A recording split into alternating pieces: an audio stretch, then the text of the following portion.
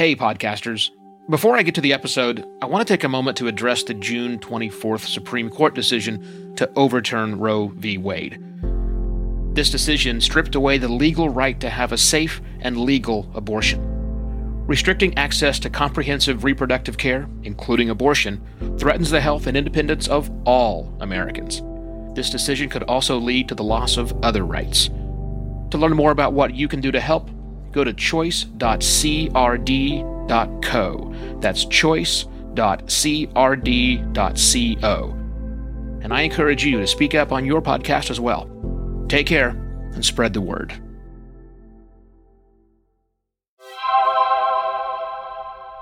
Hello and welcome to another Podcast Pontifications with me, Evo Terra.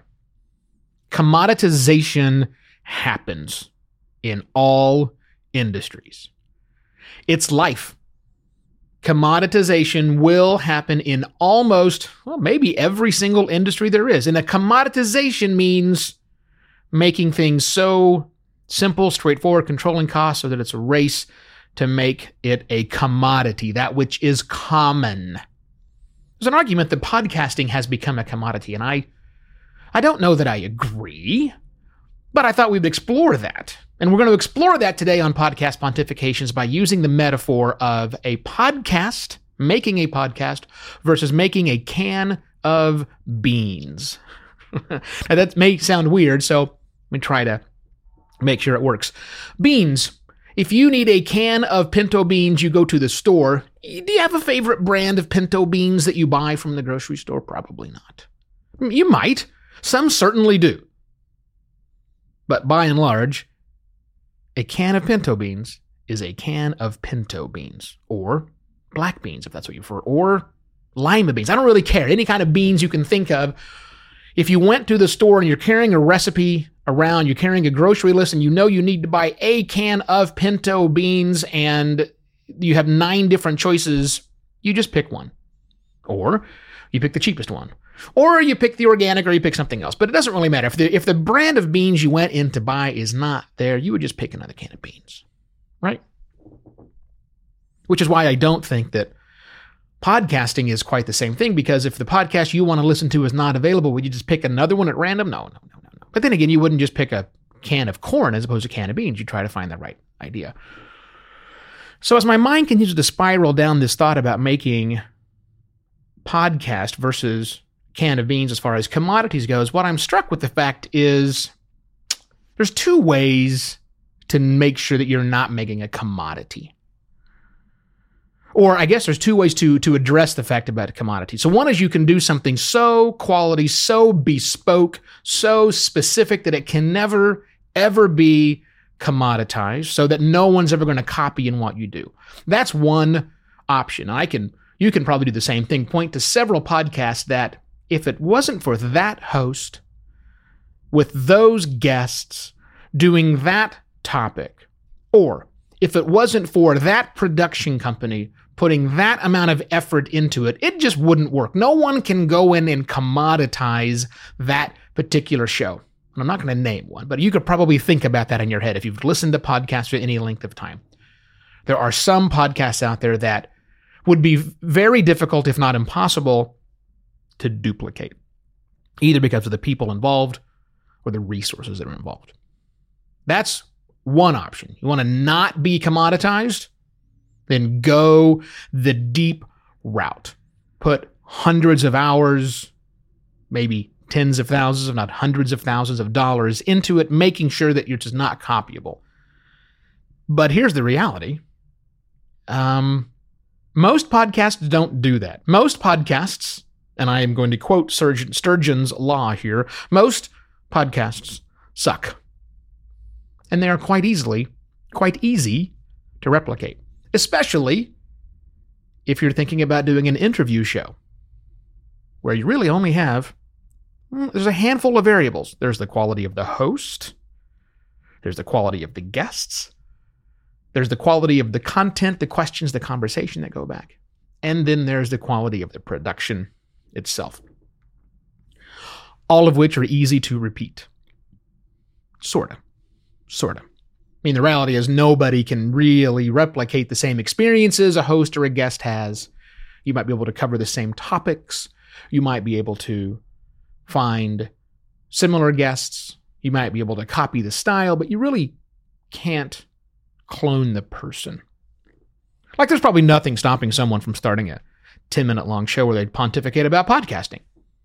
I happen to bring almost 15 years of experience doing this, plus all the other things on the outside. So that's harder to replicate. Are you making a podcast or are you making a can of beans? Well, today in podcasting land, you're making a podcast, obviously, but from the outside looking in, it might be a little like a can of beans. So how do you make a can of beans special? How do you make a podcast special? You make a can of beans special. Of course, you want quality ingredients, you want all those various things. But again, if you're out, if the Del Monte, for example, is out and there's the Kroger brand, you can just grab the Kroger brand because, they have pretty good quality control as well. So what a lot of people will do with their podcast, cans of beans, if you will, is they will add elements that are difficult for other people to replicate. In beans, that might be adding some weird spices to it, making some spicy pinto bean specialty. Okay, you can do that with your podcast to fight commoditization by putting in something special that only you or only your show can bring to the party. I think a lot of that can be your experience. It might be your expansive Rolodex if, in fact, you are releasing an interview-based show. Are you just getting someone at random to talk about your product, or are you going to a source, perhaps even the source for that particular topic? Are you really vetting your guests to make sure that they're knowledgeable and that they are able to speak intelligently about the topic? How much research have you done? How deeply into this are you? I mean, I love playing Frisbee golf. I'm a big fan of disc golf. I'm not going to start a disc golf podcast, even though I've been playing the game for almost 30 years now. It's something I do occasionally for fun. I don't know any of the main players. I know there's a driver and an approach putt, but that's not enough for me to really go out and be a true expert. Just because I find it interesting doesn't mean that that's going to be enough for me. So if I was going to do a podcast on the history of disc golf, I would need to do some research and dive into it but I'm not going to do that. One other thing you can do to combat the commoditization is make sure your show sounds good. Did I mention earlier that most podcasts suck?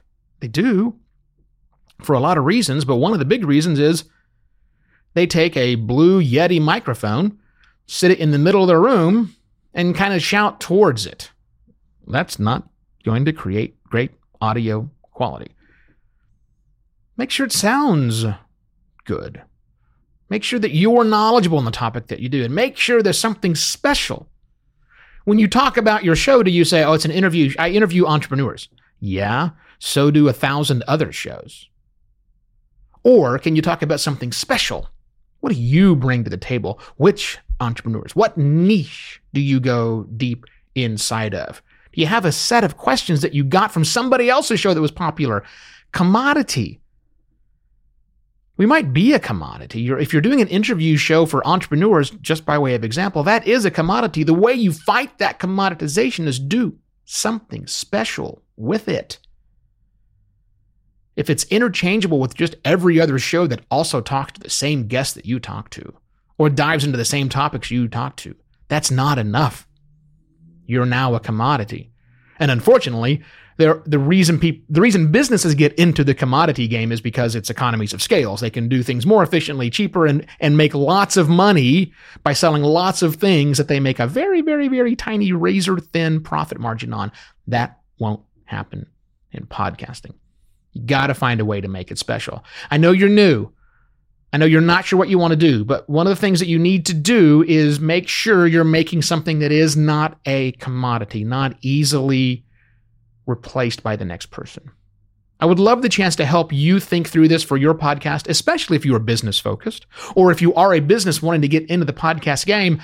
I can help you avoid a lot of pitfalls like making your show too much of a commodity. Reach out to me, would you? evo@podcastlaunch.pro. Check out podcastlaunch.pro for a series of services I offer my clients today. and I shall be back very soon with another podcast Pontifications. Cheers!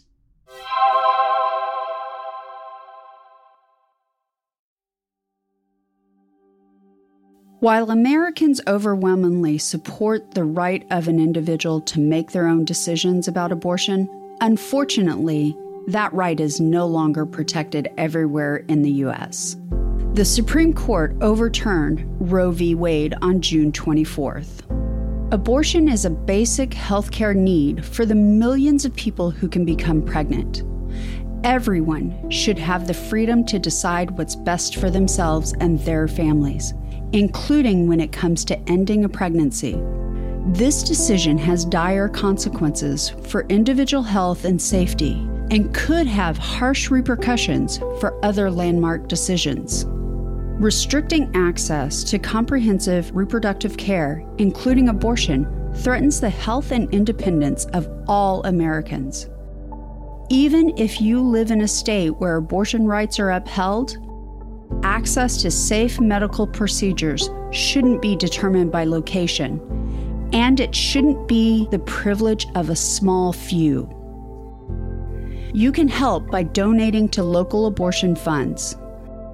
To find out where to donate for each state, visit donationsforabortion.com. That's donations, 4, abortion.com. If you or someone you know needs help, or if you want to get more involved, here are 5 resources. 1. Shout Your Abortion is a campaign to normalize abortion. 2. Don't Ban Equality is a campaign for companies to take a stand against abortion restrictions. 3. Abortion.cafe has information about where to find clinics. 4.